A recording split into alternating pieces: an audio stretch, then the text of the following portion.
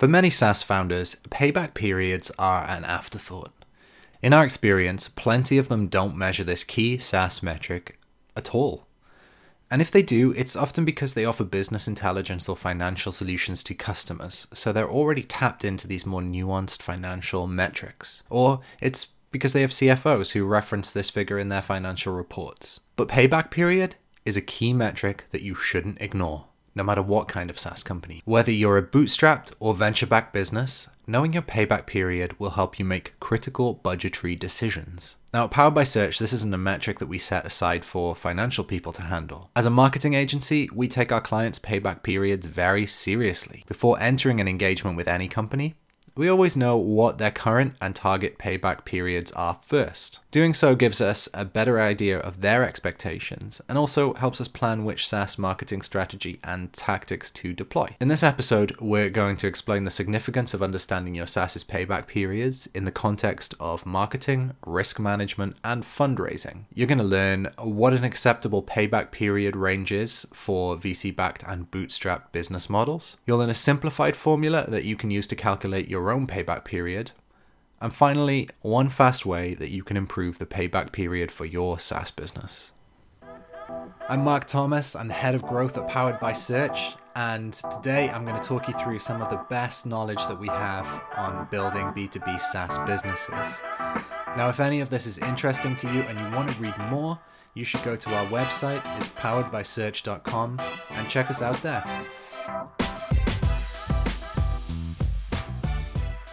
Not knowing your payback period can have major consequences for your SaaS. This is especially true when it comes to customer growth and acquisition. Speed to market matters so much in today's competitive landscape, and once a company acquires new customers, those customers are unlikely to leave as long as they're kept happy. Make no mistake though, it doesn't matter if you have better marketing collateral, and it doesn't matter if you have a better product. If your competitors enjoy shorter sales cycles and get customers before you, it'll be an uphill battle trying to convince them to switch. But knowing your payback period helps to address this issue and gives you that first mover advantage. And that's for 3 reasons. The first one is that it empowers you to set reachable goals around your marketing. Now, we often discuss the idea that SaaS founders don't know or consider how long it will take to recoup marketing expenses. And because of this, they make their estimates based on what they've heard elsewhere in the industry. Now, that's fine to do if you're a SaaS company that's just getting started. But once you've got some momentum, it's best to set KPIs and budgets based on internal data. If you're having trouble doing this, you can use payback periods to help. For example, we often ask SaaS founders about their expectations for their cost per demo or trial. Many of them underestimate, assuming it'll cost a third of what it actually should be. But let's say that you sell a solution that costs $200 a month. You also happen to know that you convert 5% of free trial users into customers, and that you're targeting a payback period of about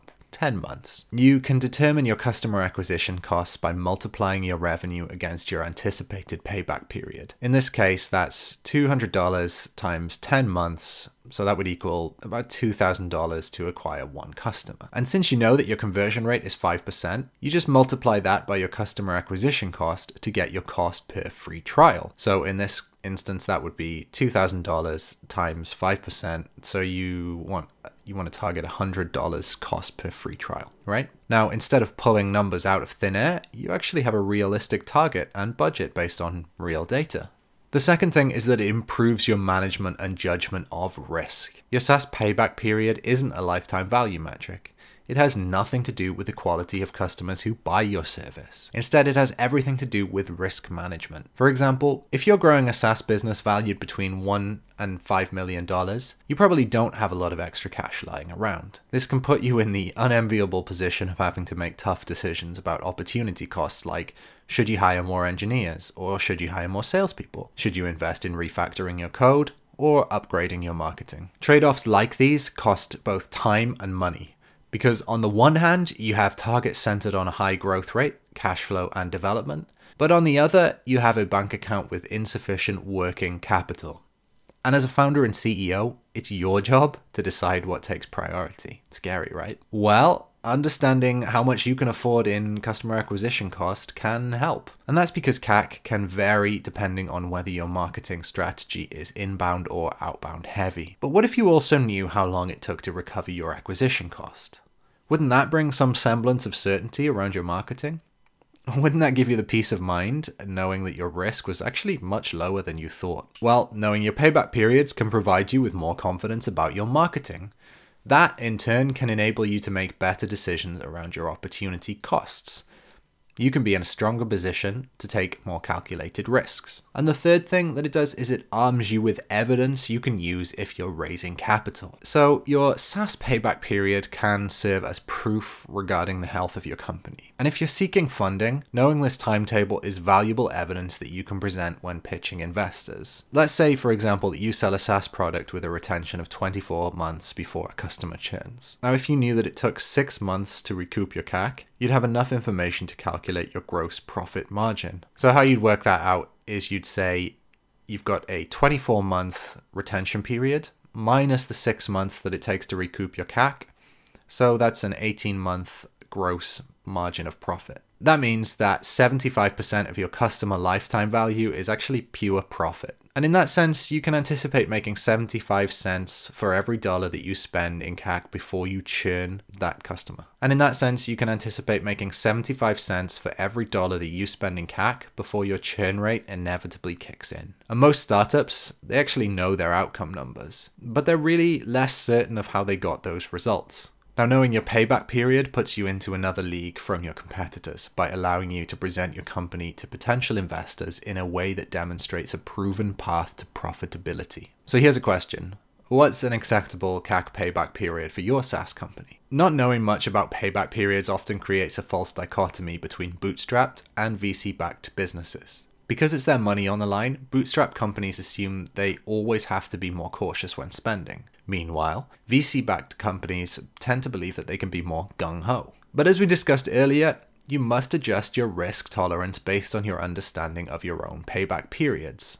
This is true regardless of whether your SaaS business is bootstrapped or VC-backed. In general, it's true that bootstrap businesses can't afford long payback periods. But that doesn't mean that they should always optimize for the shortest time frame possible. Expecting to reach a short payback period of, say, 1 month isn't really realistic. In our experience, it's actually more reasonable for bootstrap businesses to aim for payback periods between 6 to 9 months. On the other hand, VC-backed businesses do have a little more runway, right? So they can afford longer payback periods, but many tend to overestimate them. A shorter payback of under 12 months for most VC-backed companies isn't unrealistic. In reality, they're best served when shooting for a benchmark range between 12 to 18 months. Here's how you're going to actually calculate your payback period though. You don't need complex formulas, Excel spreadsheets, or a background in accounting to calculate your business's payback period. All you really need is a bit of back of the napkin maths. Here's why. The first reason is that it's best to lean on mental shortcuts like Occam's razor when it comes to solving problems. That is, the simplest explanation is usually the right one. And the second reason is actually momentum. Now, when your marketers have a formula that they can use without relying on your finance people, they're empowered to make better budgetary decisions. Is there going to be variance when you use this kind of back of the napkin formula? Yeah, sure there is. But it's unlikely to yield more variance than, say, 5 to 15%. And the value of having an easier formula that brings more attention and utility to this metric makes it worth using in many contexts. To calculate your payback period, use quarters. And here's the simple formula that we would recommend. We would say payback period is equal to quarterly CAC minus total new quarterly revenue divided by monthly new quarterly revenue. So here's how to put this formula to work. First, collect and tally your customer acquisition costs in any given quarter. This should include everything from in-house employees, contractors, marketing technology, and marketing spend. Then find out how many new customers you gained, plus your total revenue for that same quarter. Then get your average monthly revenue by dividing your total revenue by 3. That's because there are 3 months in a single quarter. Then you would take those numbers that you've collected and calculate your period using the formula that we shared above. So you would just rinse and repeat that process for any other quarter as well. It works the same. We encourage SaaS companies to calculate their payback periods on a quarter by quarter basis. Again, look, simplicity is the aim here. And the simplest way to understand payback periods is by asking what customer acquisition looked like during a 90-day period. Most businesses can make good, measurable progress in a single quarter. And it's also a useful breakdown because you can spot if you're trending toward or away from profitability when charting your data. So let's pull all this together with a hypothetical example. Let's say you're a brand new company selling a SaaS solution that costs $1,000 a month. In your first quarter of businesses, you acquired 2 customers. Nice work. And you spent $10,000 a month in CAC to earn them. The breakdown of numbers that you'd use in the formula that we just mentioned is this. So you've got a quarterly CAC of $30,000. That's 10,000 times 3 months, so 30,000. Then you've got a total quarterly revenue of 6,000, which is 1,000 times 2 customers times 3 months. 6,000. Then you've got the monthly quarterly revenue, which is 2,000, worked out by doing 6,000, which is your total quarterly revenue, divided by 3 months, the number of months in the quarter. So you take those figures and you plug them into our napkin math formula, and here's what you'd get. You'd get $30,000 minus $6,000 divided by $2,000. And that equates to a 12-month payback period. So what's the key lever that you can pull to improve your SaaS company's payback period? Pricing can have the biggest impact on your payback period. And more than marketing and more than development, it's one variable that you can influence that can change in almost an instant. If it makes sense for you, try offering an annual prepay option to your customers. This is one of the best ways to get an immediate injection of cash into your company. Architecting an annual prepay option will decrease your payback period because it gives you a blended base of existing customers. Some will pay in installments, while others will pay in lump sums. Keep in mind that annual prepay works best for SaaS companies that are mission critical to customers. Now, mission critical means that a customer will use the product multiple times over the course of a month. Some examples of this are project management platforms like Asana or messaging software like Slack. Annual prepay doesn't make sense for businesses that have limited uses in a single year. It would be impractical for a financial audit tool, for example, to offer upfront payments to customers. People only get audited once a year at best. Well, now you've got a better understanding, hopefully, of what payback periods are and why they're so important. We've discussed how it's a metric that you can use to empower your marketing team to factor in when making budgeting decisions. And we've also covered why and how to measure this metric on a quarterly basis. But if you don't know the payback period for your SaaS company, considering trying out our formula for yourself, because the faster you can get to work on optimizing it, the better.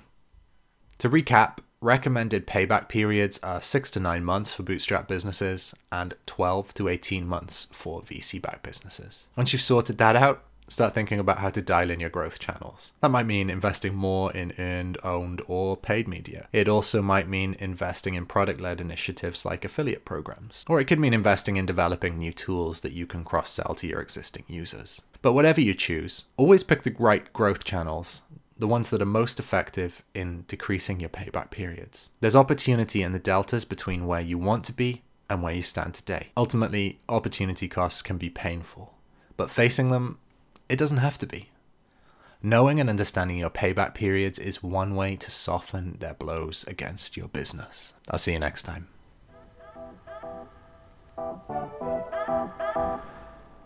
So if you enjoyed that today and you want to do something about your B2B SaaS marketing, you should get in touch with us. You can do that by going to poweredbysearch.com and checking out our Work With Us page, or you can browse the case studies and blogs that we have on the site. Now, if you're not ready to do that, definitely say hi anyway. You can ping me on Twitter. I'm at I am Mark Thomas. That's Mark with a C. Or you can ping our founder and CEO, Dev Basu, DEVBASU. Connect with us there. Looking forward to seeing you again for another episode.